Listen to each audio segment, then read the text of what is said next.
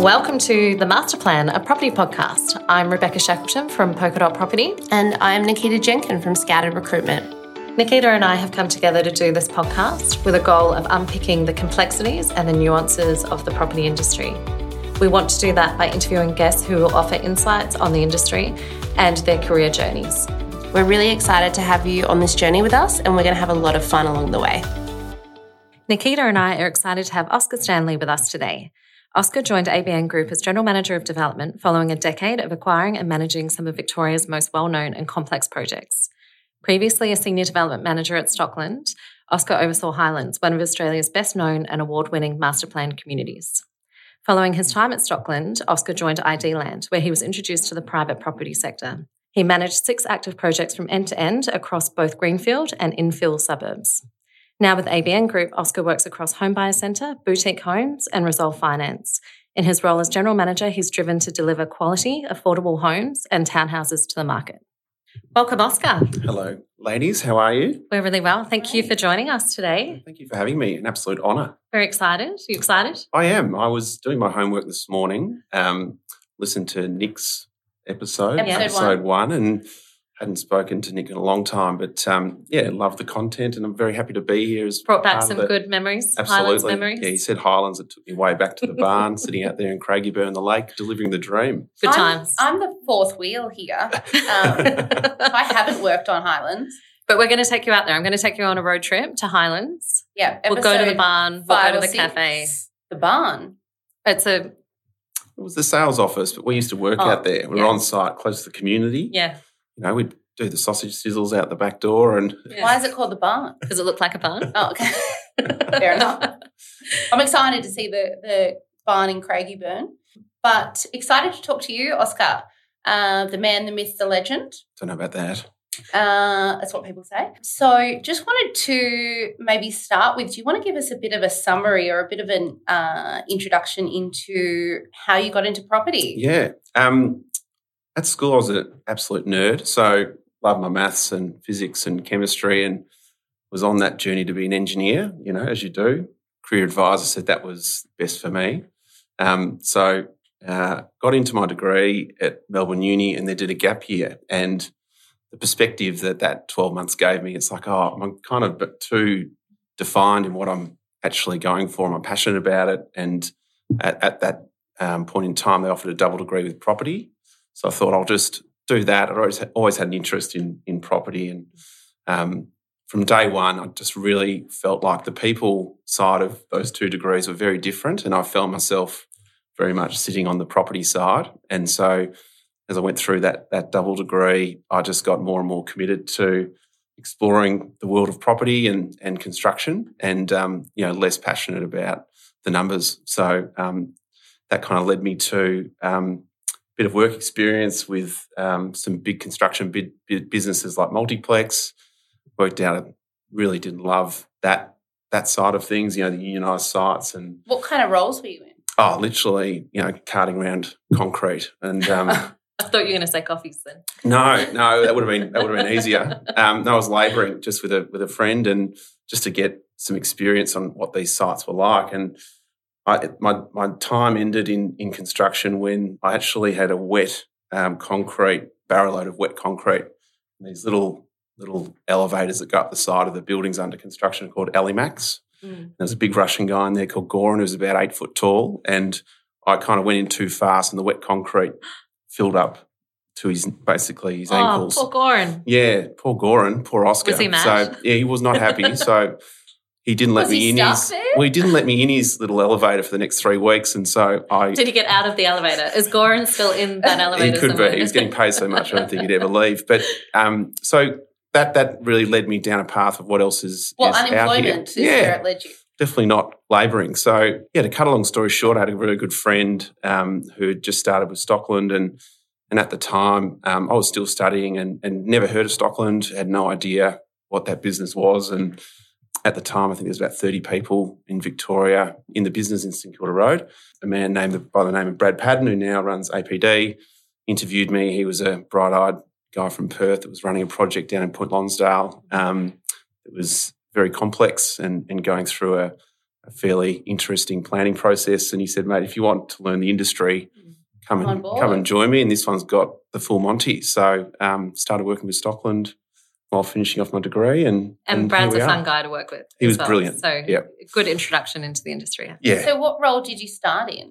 Little development assistant, earning, less than I was labouring with Goran, and but just loved it. Like straight away, I guess that land development, the people once again really attracted me to that industry. And I very early on, and I know Nick mentioned mentors, but very early on, without me really formally getting a structure in place, I had some brilliant early mentors and likes of Ken Breeze from Breeze Pick Dixon on the engineering side, and there was a guy called Don Mazzone from Clayton Utes on the legal side. And there's some incredible people, obviously, at Stockland being very supportive. So I just felt like I fell into this, really supportive environment that it was really pushing me to learn quickly and get up to speed. So I think that's a theme that we've seen with chatting with Nick and our other guests as well, is having the right support and mentorship at a young age at these pivotal moments.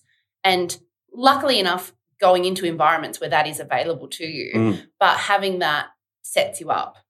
I think we were really fortunate back then because Stockland really wrapped a huge amount of support around all of their people, and it was that, but it was also the team culture. It was the friendships that we made and still have today. 20 years down the track. 100%. So I hope that people that are starting out are still getting that same level of support, but I suspect it's probably changed a little bit. Well, 30 people to how many are there? No idea. I mean, we do a lot of work with that company now on the other side of the fence, and that's incredible how it's grown into many different facets of Victoria, and they're the largest diversified developer in Australia. So, how did you move into the acquisition space? It was just an itch, and I think acquisitions, I think it's really seen as being at the front end is that opportunity to be really driving a business forward, and I always, loved the sense of a deal. So, I think that genuine business acumen, feasibility, cash flow was something I always, once again, being a bit of a numbers guy, always felt quite attracted to. And the opportunity just arose. There was obviously a mandate to grow the Victorian business. So they were growing a team and jumped across there just after Point Lonsdale got its approvals and started in the acquisitions team. So do you think there's a personality or a positioning or a motivation? Because not everyone can jump into, and I guess a select few do make it. And what do you think it was that you had that gave you that? I think a little bit was door. Right time, right place, right time. But it's certainly, if you can get some experience in acquisitions, and it doesn't need to be a full-time role. A lot of people can assist in these types of roles and get the experience of what makes projects work and start getting that understanding of, sensitivities. If I change this, what's the impact on our returns? I think it's a very beautiful So putting way. your hand up to learn from others. Absolutely. And, and it's all aspects. It's the feasibility. Is the project going to be profitable? How many lots do we need to build into the? So it's really, from a development manager to go into the acquisition space, it's giving them a broad understanding of the entire financial complexities of a project, kind of beyond a stage and beyond all of those kind of smaller bits and pieces. It's certainly, once you transition from acquisitions into development, it gives you a appreciation of, what the base assumptions were, whether they're right or wrong, and what drives ultimately the profitability of a project. So, but also that people aspect. You said the relationships with landowners and sales consultants and agencies, and being a people person is probably an important aspect. Yeah, there's certainly a lot of doors opened just due to the fact that it was Stockland. But even then, there was doors you'd knock on and they'd invite you in, probably huffing and puffing under their breath, and you'd give them your little business card and they'd put in a Taladex of 5,000 other business cards and you'd have a quick chat. But there is an element of sales to instilling trust in people. These are big decisions, when you're dealing with a landowner that may not be in the industry. So there was a lot of relationship building and, that the difference I think that some great acquisition managers have is a real passion for the people, what their motivation is, and the land, like actually kicking the dirt and walking, talking about the tractor. Why have you got that ute? What's happening with the cattle? Like it's, if you see the people that have really been successful in this space, That was my next question. Yeah. Why the move back to It was just market conditions, just there wasn't the same appetite for a period. So, the team was deployed elsewhere and it was my opportunity to jump across into development, which I was super excited about. And, particularly to be on a project like Highlands, not to go back on ground covered, but, quite an iconic project and something that a lot of people over many years had set up this beautiful community. So to take that on was a real responsibility that I really enjoyed. And we had a terrific team out there rolling out, an amazing vision that others had set up. But to be able to be part of that and see it continue on, and the next precinct now releasing in Craigieburn West, it just continues. So 7 years, long stint. Yep. But then you moved across to ID Land. Correct. So what was the reasoning behind that? Well, straight out of uni, it was my only job I'd ever had. And, a couple of gentlemen, Matt and Jeff, went out and started their own business that were at Stockland, and it was an opportunity to kind of get involved in a different part of the industry, being obviously a small startup private. So that was obviously appealing. And then just the nature of their projects with some built form and some other aspects, finance. And you do get, in some aspects, you get a bit sheltered in those bigger corporate businesses. The money comes from Sydney, Stockland's example, and there's not too much exposure as to where that money comes from, at what rate, who they're talking to. It's such a big business. So I was really, with ID Land, I was down at Officeworks in the morning picking up the pens, and then at the end of the day you're meeting with the bank talking about what lending options we've got. Exactly. The full end-to-end kind of development cycle, which was what I was looking for. Do you think that's the biggest difference between publicly listed and private sector, is just having more exposure to more things in the private sector? Yeah, I think it depends, because ABN Group, and we'll get to where I am now, it's a big private business. So, I think it's more to do with the scale of the business as to what you have access to. Yeah. And, the bigger the business is, the more specialised people can be. But, I think my time at ID just taught me, quick decision making, pretty amazing business model that was moving rapidly, compared to a bigger listed entity, which has to be more measured with their decision making. It was a very different environment, and I guess where I've ended up is probably a mixture of the two. It's a big private company that gives a lot of autonomy to the people to make decisions and get on with it. But at the same time, we've got our lanes, and we know what the business is trying to achieve. So I think I've seen a good variety of business models, but that's probably the biggest difference is the scale. That's definitely what I saw as well in terms of private versus publicly listed. It's just the ability to make decisions quickly when you're in a smaller business, and less red tape, and just you can move forward a lot faster. Which is good. But I think Andrew Whitson, who's still there at Stockland, I remember when market was changing quite rapidly. He certainly was like, I'd prefer you to make 100 decisions quickly and 20 of them to be wrong than sit around trying to make one perfect decision. Yeah. So certainly that's something that I learned, even in those big businesses, that you can still make a lot of decisions with the right people as your leaders. So, I've kind of taken that mantra. Another theme of leadership and, getting that, having someone to show you the way but not micromanage or allow you to make your own decisions. Yeah, a license to make calls and fall over. And I guess what I do with my team is like, I want you to be, if you're not making decisions and making mistakes, you're not moving fast enough. Just don't make the same mistake twice, and we're all good.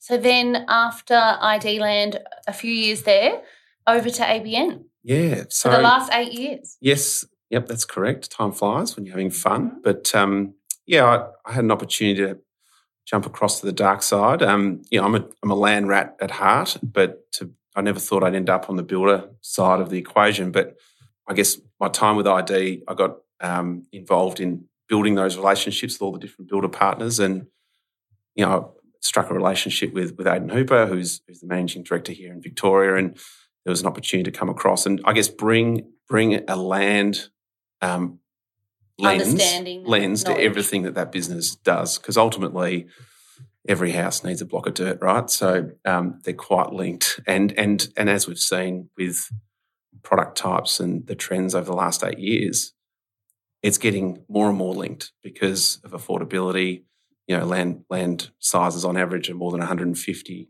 square metres less than 8 years ago. So, but the other thing that you must report was your relationships in the land side of the business as well, and being able to really quickly hit the ground running, and you had all of the relationships already. Yeah. So that must have been pretty appealing to ABN. Totally. I mean, once again, ABN already had some terrific relationships, and I was kind of grabbing onto a baton. But the reality was we knew really clearly who our key partners should be, and who we maybe weren't doing enough work with. And there was a lot of work in that first year, just making sure that our strategy, which was all based on fewer friends, better friendships, like let's just do it beautifully for a few that we know are really well aligned with us. And it comes down to people as well as, geographic diversity, scale and complexity of their business. But at the end of the day, it's the people. We've got a no dickheads policy at ABN, and that's within the business and the people we deal with. It's sometimes difficult in property to facilitate that policy. Well, and as a recruiter, you'll appreciate we don't always get it right, but they always get found out. I find in a good business, what I've seen is that they always get found out, and I think that I get up every morning excited to work with my team, and the people I deal with I love. So that's a pretty cool starting point to a day. And I think part of that must be the strategies that you've got in place to bring the right people into the team.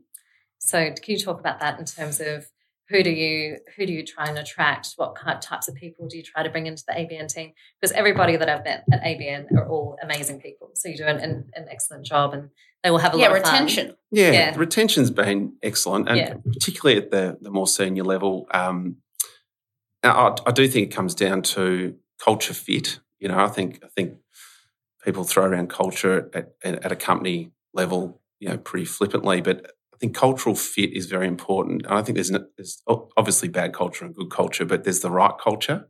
And there is certainly an ABN culture that people are attracted to, which means we don't use you as much as we probably should. That's Nikita. right. I'm knocking on your door, but everyone's very happy. Yes. Well, just as long as you're knocking to provide opportunities, not take them away. Never. But ultimately, our strategy has been pretty consistent, where we look for parallel industries where people have a skill set and experience, but really it starts with culture and cultural fit. So, an example is in the sales team. We might not go and get someone who's sold property before, but they may have sold at Harvey Norman, or they've sold in a car yard. Yep. But they're the right cultural fit. In our customer service team, might be someone that's been in hospitality or been a concierge at a hotel. But it allows us to bring in people that are new to the industry, maybe have more of a runway as far as what they can earn, just the nature of the industry we're in. But we can teach them the way we do things, and they're not coming in with a history of maybe some bad habits. Potentially. Oscar, not to toot my own horn, that's it. But I did start in the car industry. I was an aftermarket sales girl for quite a while, and then I sold cars for a little bit. I also dipped my toe in real estate. But this is what I tell people in recruitment is that, and every single industry, every role, everything is really sales, marketing and relationships. And the car sales industry gave me that platform to where I haven't been in the recruitment industry very long, but I'm very competitive with people who have. And I'm happy to say that I'm doing very well, but that's because of my sales training and my background.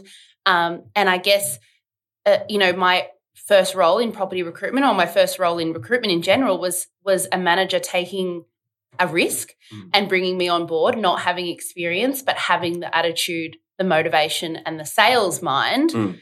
And here I am. So I guess... So can I ask you a question? Yeah. What is the margin on the tint upgrade aftermarket? Okay. So, look, I'll give you a secret here.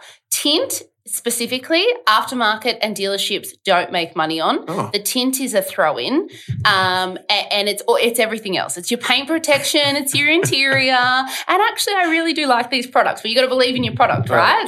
You're selling me. Yeah. But the car industry is a very particular type of industry, and people do not get paid very well, but they're worked very, very hard. Yeah. So it is a great platform to there's take. parallel industries, and they're really, really And I great guess pool. that's what breeds loyalty, when you give people an opportunity who would not otherwise think that they would get an opportunity to move into a completely different category. Yeah. You know, if you give someone a go, like you did, Nikita, getting to recruitment, and like your team have from other industries, that makes them feel very loyal to And guess the what? business. They've all got friends, and you know it becomes quite a powerful attraction, proposition. And some of our most successful have come from being an Uber driver or Harvey Norman or whatever, and they've made this incredible life for themselves. And it's quite humbling to kind of see. So that's the sales team. Yeah. In property and in your other roles in development, did you have the same vision or same ideology about recruiting people into development roles? Yeah. So we've got a small development team. It's probably more relevant for the building team, which is obviously a huge part of our workforce. So we've got 700 or so people here in Victoria, and the majority would sit in that builder and customer service team and the operational back of house. And that is a bit of a different beast because there's quite specific skill sets that you need. You're not just going to give anyone a hammer, even though we don't own a hammer. We're site managers that are very good at what they do. But it is a bit more difficult, and then it comes down to training. And it's really, okay, you can pick a great person, but they might have to spend 3 months. And we've got one of the best training guys in, I think, Australia, who's been with us forever and takes all of our people through, no matter what their experience, the way we build houses. And they'll spend 3 months with us before they are let free to do anything. But that's another great philosophy, is putting the time into people and not expecting everyone to come on board knowing everything. And, we use this phrase relentlessly, hit the ground running. But some people with a little bit of time and care and dedication and education will hit the ground running and run faster than everyone else. Yeah. I think it's that balance. I think culture is your number one, cultural fit, but then you've got to support it with training, development, and also, just the expectation of how quickly they can have an impact. And I'm really interested, and I've always wondered this about ABN. So you've got your 3 brands. You've got Boutique Homes, Home Buyer Centre, Resolve Finance. Yes. The culture between boutique homes and home buyers, does it get competitive? How do you manage that? You have to manage both teams. So how do you kind of keep the team, really positive and happy and friendly, but then still when they're competing against each other? It's fascinating, and it's evolved. I think 8 years ago, Home Buyers Centre was, it was a bit of a footy club. It had a certain team, and they were highly successful, highly competitive. There's always friction there, but ultimately, over time, we've seen those barriers really drop to a point that the referral business between our brands are at the highest point it's ever been, and we've got a state ABN sales manager now, Michael McCourt, who kind of sits over both teams. So, it's a lot more harmonious, believe it or not. Can I ask, what is the difference between the brands? Absolutely. So, because to me, it's all just, home building, but what is the nuances between? Yeah, so I guess the 2 brands have 2 very different customers they're targeting. The reality is the quality is the same. So as far as, someone using a good site manager versus a bad site manager, our guys build everything, so guys and girls. The reality is it's the size of the home and the specification that just allows the price point to be an entry level versus someone that's a bit more aspirational. So it's more a design. Design-led. Yeah. Okay. Yeah. And market positioning. I guess Boutique Homes has always been positioned as a more premium brand. Yes. And Home Buyer Centre, a first home buyer. Yeah, brand. more solution focused. So, a home buyer customer probably is sitting on a couch at the moment and they don't really know that they can afford a house. So it's a very different marketing strategy because you're trying to get someone to engage that they're thinking they need to save a 10% deposit to go and buy. Well, this is me. Yeah. I don't know. Can I buy a house? Have you got $5,000 in the bank? I do. Well, we're on. I should. After this podcast, you'll have heaps more than that, right? Yeah, 7,000. But that's the reality, and this is where Resolve Can you comes imagine if I buy a house out of this? You're going to Craigieburn. At Highlands. I don't want to live in Craigieburn. No, you do. You don't know how good it is. Yeah, I don't. So certainly the Resolve, this is where the Resolve influence on our business, and Resolve has been around since 1990, really to service the building brands that sit within the ABN group. And, we're only a very small part of the overall pie, and ABN's history is very much centred in Perth. Kind of started in the 1970s. Like every good candidate, everyone in development is from Perth. We talk about this all the time. It's something in the water. Yeah, so there's certainly that Western Australian influence has been strong, and Aiden's been over here when they bought boutique homes for about 13 years ago. So certainly we've bought over brands and people and ideas, but the Resolve influence on what we do, particularly in that home buyers brand, has just been core to its success because, as we've seen, finance is such a big driver to people's confidence, what they can purchase, sentiment in the market, and it's allowed us to really, even in the current environment with interest rates bouncing around, sit down and have high quality conversations around what it means for each of our customers and how that might influence their decision making. So, Resolve's a huge part of what we do. They're lending over $1.4 billion a year now as a mortgage broker. So they've got scale and some great people in there that really support what we do. And confidence is a really interesting topic given, the market at the moment, some of the challenges that we've seen play out over the last few weeks. How do you build confidence with customers? And are customers coming to you feeling anxious about going forward? Absolutely. I think each customer has they have their own story. And I think we've certainly had some customers come back to us over the recent events and ask some really relevant questions around the risk they're taking in building and buying off the plan. I think all we can do is talk to our history. We've completed 85,000 homes. We've kind of been around for a very long time. The two owners of the business are highly involved in the day-to-day business, and we're investing in the business. We just opened an office in Geelong, about to go through a huge technology transformation at massive investment back in the business. There's only so much you can do. So at the end of the day, we're never going to force a customer to build with us. No. So, we're very much saying, hey, we've got a lot of activity happening at the moment. We can talk to our build times and give you confidence in what we're doing. But if you're not comfortable, proceed. Let's have a conversation about that. And we're not really seeing cancellations kind of reflect what I thought the anxiety would have driven. Yeah. So I think it comes very hands-on. And that's why you need a lot of people in a building company. That the customer journey is so detailed. You actually are dealing with them in so much detail with colour selections and every single detail.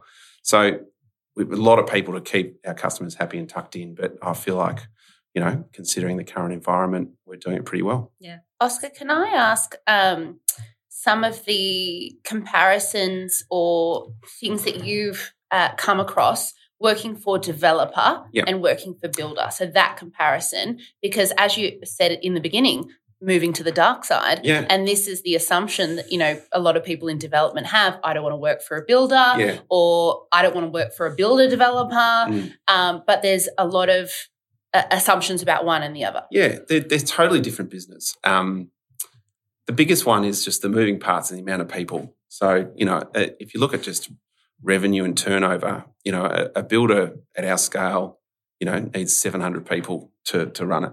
But a developer at the same turnover might need 25 and a great marketing team.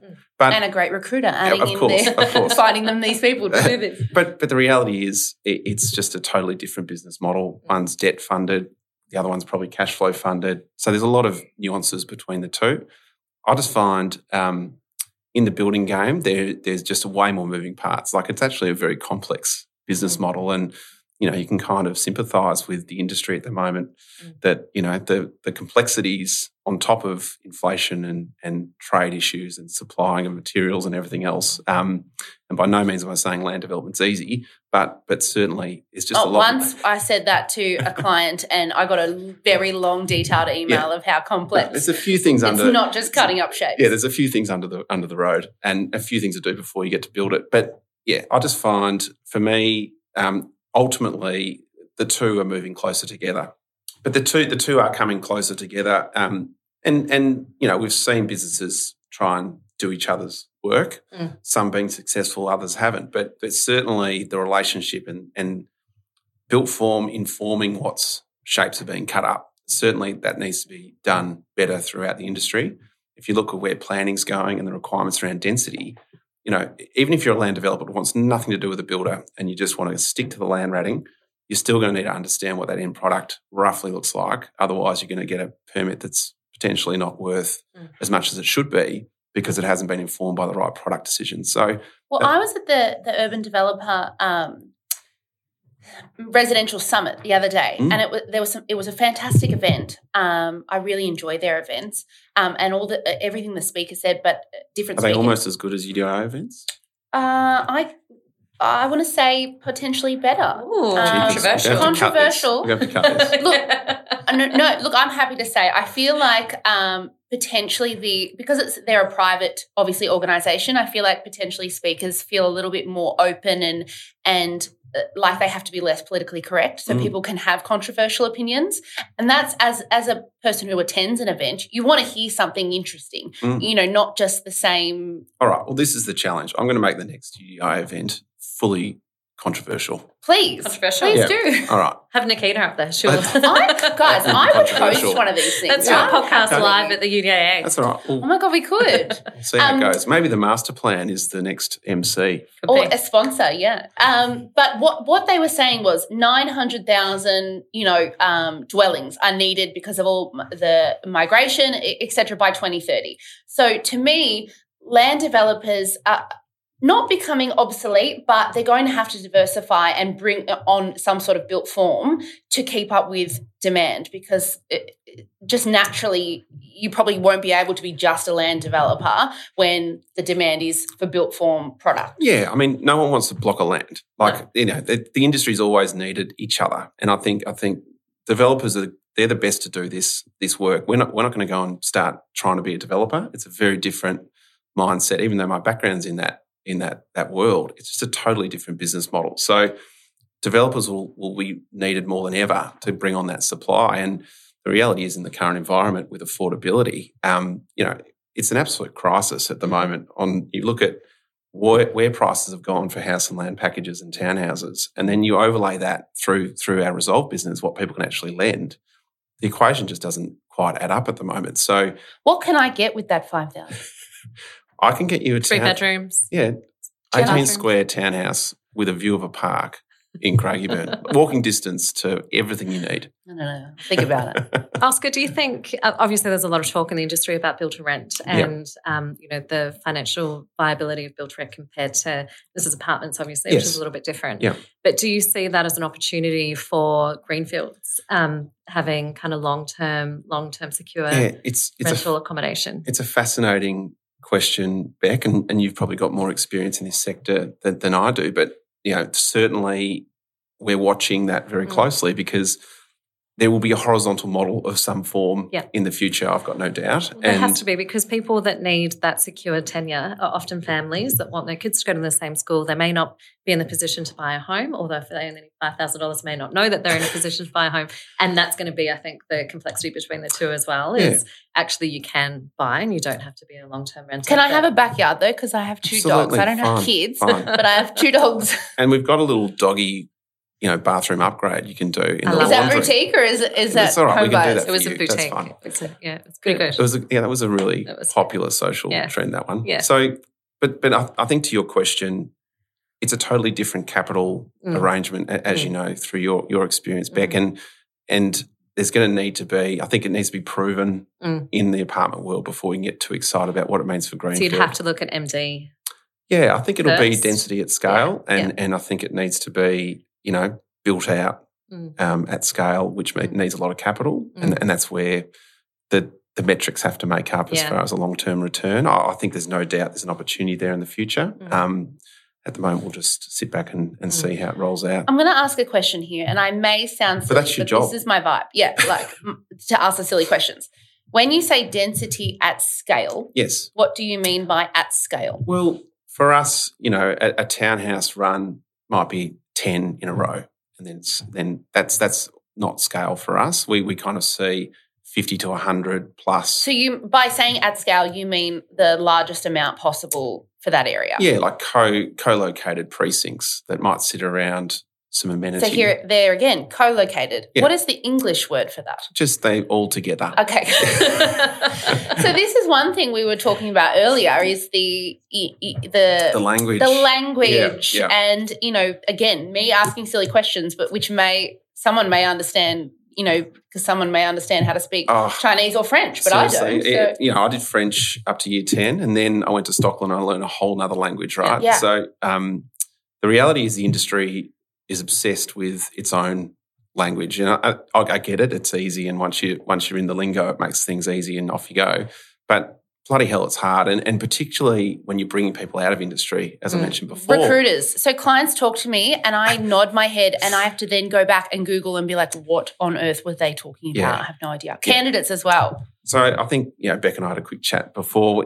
We have a glossary of terms because it is literally like, you need a dictionary and it's not an ABN thing, it's an industry-wide Business thing. idea. Here we go. The ABN dictionary. There you go. I'm happy to flick it around to all your listeners. Yeah, I've got a whole bunch of good acronyms that I can add in as well. Well, there's recruiter ones as well. There's things we say and people go like, oh, what do you mean? Yeah, but I think, that is part of it. I think what I like to do with new people that come into the business is just like, if we're in a meeting, if there's anything you don't understand, just write it down and we'll catch up afterwards and we'll go through it because the quicker you can jump on it, what ends up happening is people get into a business, they get 2 or 3 months in and they haven't quite worked it out yet and then it becomes awkward. Yeah. What do you mean you don't know what a PCG is or a PSP or we can go on and on and on. So I've been recruiting in property development for 1.5 years before I did, or nearly 2 years before I did that course and I learnt PSP. Precinct structure plan. Well done. You're all over it. Thank you, Ken Munro. What's a DCP? Design construct plan? No, but close. But no, we're PG. We can swear. But the reality is, it is difficult for people to integrate into the industry. I think you just got to give new people, the license to once again. I think that's part of culture and that's part of building a really great culture is giving people that opportunity to say, hey, it's okay that you don't know. Yep. Ask the question. Let's make sure that we make time together, write everything down, ask me anything you need to. And that is where people come into a business and they go, I actually feel really relieved that I'm somewhere that's supportive and is going to, I feel like we've got an extra theme in both our episode with Nick and our episode here with Oscar in that leadership and being a good leader and being an understanding leader, maybe this is a precursor to a management course, our podcast, because there are a lot of people out there in management positions who don't understand ethos. It's an interesting debate because in a growing business, which obviously ABN has been over the last 5 years, we've learned a lot of lessons, and the reality is some technical experts just need to be better technical experts, and we should be able to give them a runway that allows them to be the best nerd in whatever part of the business they're in. They don't necessarily have to go and manage people to get that next opportunity. And I think often they can't. Well, this is the shift. You just can't expect that person to be able to manage people well. And we know the number one reason why people hang around in business is because of their immediate manager. So it's such a hard balance because that person's a fabulous operator. You want to give them new opportunities. Yeah. The business has to have the confidence to say, no, you just keep running. We'll pay you more because you are so good at that. So it's changing that mindset of you have to have a big team underneath you to be successful. Well, no, actually you don't. You just need to be really, really good at what you do. I think sometimes it's the mindset of the actual person in knowing reflecting on yourself and knowing what your skill sets are and that maybe you are not meant to manage people. Yeah. I am not meant to manage people. I am numero uno and I say that I am not a manager. Yeah. I don't care what other people do. Yeah. I only care about myself in a nice way. But I would never want to be put in that position, whereas I think a lot of people don't have that self-awareness or they think the only way to get ahead is to be a manager. But it is the only way to get ahead in a lot of businesses, and ABN's been the same in the past. You've got a band. If you're doing that role, then you've got a band there, and then you hit a ceiling. Whereas the value that person's adding might be twice the person next to them. So why can't they earn more? So it's a really interesting debate at the moment, particularly when you've got this new complex management relationship with people working remotely and from home, and there's less contact points, and how do you actually mentor people and coach effectively and provide all this amazing flexibility. we need to let experts be experts. And I think it's just an ongoing debate that I think, businesses need to battle with because, as you said, Nikita, you'd be a terrible boss. Oh, absolutely. But you know what I am? A great employee. There you go. I am a fantastic. So Jeremy just needs to keep just paying you more. Yes, yeah. Jeremy, are you listening? Thank you. Have you had can you tell us any horror stories? You don't have to name names. Have you had any terrible bosses or if you'd like to talk about some great bosses? No, I think we'll keep it on the positive side. Certainly I've had different people inspire me along the way. To call out one person in particular, I mean, Aidan, obvious is like my current boss, but, what attracted me to go across to the dark side was him and the culture that he created. And I think following maybe the right people, for me, that's so driven by energy and culture, that was the right call for me necessarily than going, well, is this exactly the right job for me? And I think, I'd seen it play out with ABN when I was outside of the company, but just the ability for people to kind of build a business around themselves and almost, they'll throw someone into a role and it's like, well, you make it what you want. And that's what really I felt, once again had that license to just go on and get stuff done. And, he's been a great supporter of me and my team and the growth that we've achieved. And, certainly that's the first one that comes to mind. But then throughout, like there's 20 people that I could list that have, relationship, business acumen, socially, I think there's been a lot of people that have influenced what I've done. But I still go back to that first year at Stockland and learning the basics of good relationships and just little things like, developers have a lot of consultants that they use. And, the reality is, how often does a developer go to the consultant's office? And how genuine is the relationship you're building? That's so true. It's so one-sided. So one-sided. So, I would make sure anyone in my team would at least once a quarter would have a meeting with their consultants in the consultant's office. And I don't know, if that means your file comes to the top of the pile, more than others, the impact that has on the business could be massive. Yeah. So I think that... So once a month people should also have maybe a lunch with the planning minister or their council planner and get top of the pile. That becomes more difficult. But, certainly I think even at that very, very early stage in your development career, you can start building great relationships. And, I put myself out there when I was at Stockland. I jumped on the Outlook committee for UDIA. And, the people that I sat on that committee with are now running businesses and we're still great friends. And, it started from just wanting to organise some drinks after work for an industry event. So I think putting yourself out there and just not underestimating how powerful the relationships can be. The reality is it's a small industry. Mm-hmm. Everybody knows everybody, definitely do. Yeah. And everybody's worked with everybody. Yeah. Everybody's placed everybody. Correct. So, you've got to be really conscious that you're building quality relationships and potentially not using your position as a developer or as a way to just get stuff done and not forget about the people that have helped you got there. I want to know what's next for ABN. Well, yeah, it's an interesting time. I think, we're kind of, I guess as a business, ABN as a brand is kind of, not something that we celebrate. It's really about the retail brands being boutique and home buyers centre. I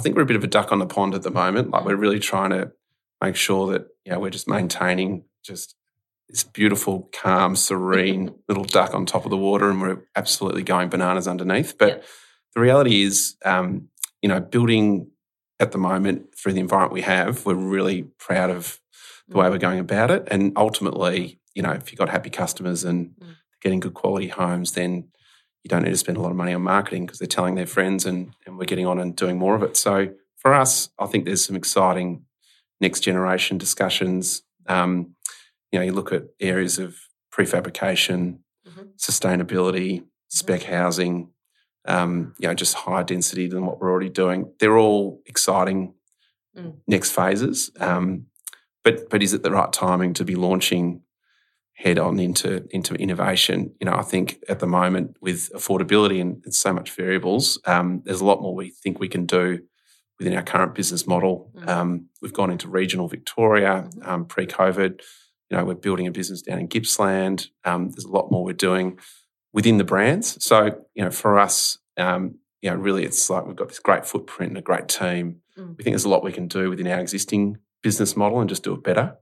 And I think that's one of the challenges that builders have faced through that very inflated, supercharged, incentivised world was, a lot of builders were tempted to take on too much. And I think that's one thing that I know we really were strict with is kind of you can only do what you can do and take on what you can put your hand on your heart and deliver. And do you think that's going to come back? I hope it's not, the highly incentivised kind of retail offer.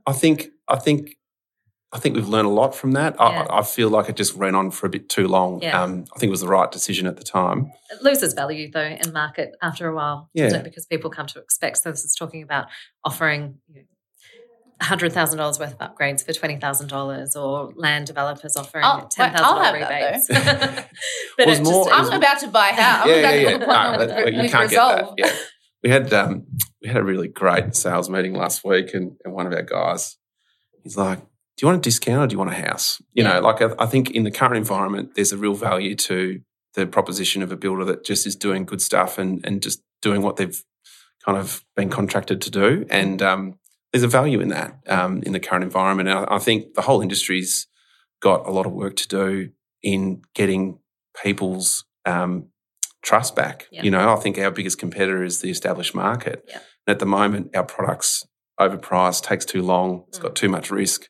There's a lot of reasons why you'd go and buy something done. So I think it's something as a collective industry we need to work on and not blaming anyone. Like it's just been an unforeseen environment that we've traded through. But I think it'll take time to really get that fellowship back at high volume.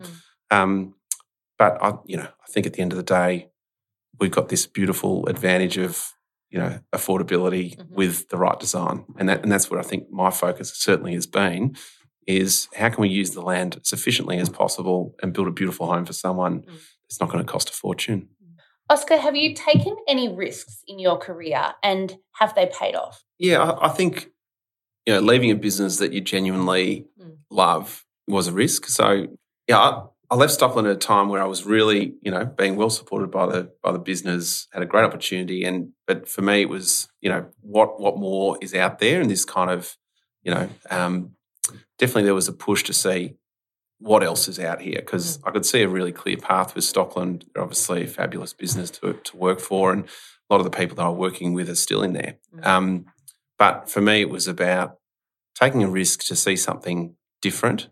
And ultimately, I think for me, my journey means that I'm a well-rounded property professional now that kind of has seen a few different parts of what we do as an industry. And ultimately, I think that just means that I'm making better decisions today because I can kind of see, both businesses and what's motivating them because it's very different.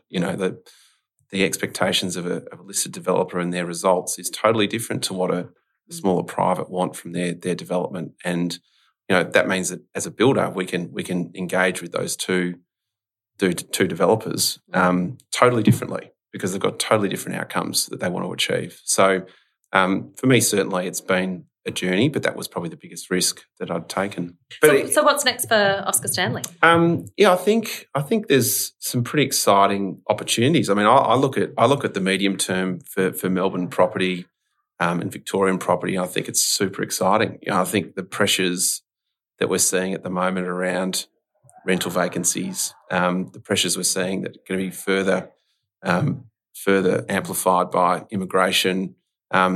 The social housing side of what's happening as a crisis is so much opportunity out there.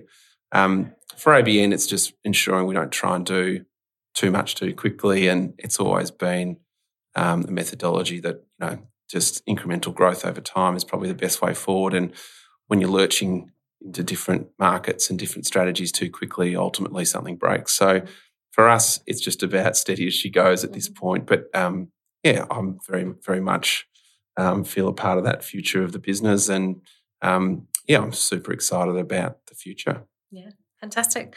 Well, Oscar, thank you so much for your time this morning. We have loved chatting to you. It's been great. Oh, It's been thank fun. you. Oh, I've loved Have it. you had fun? I've actually had a ball.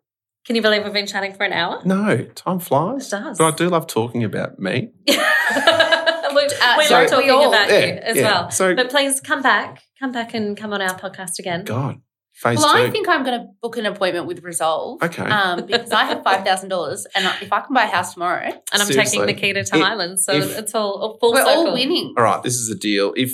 If you buy a house off us, I won't charge for my next appointment. Okay, good. All Great, good? because you're too expensive and times are tough. Yeah.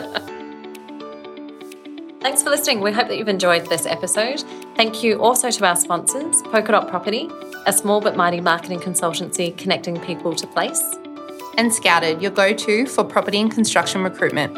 To scout is to seek, to be scouted is to be found.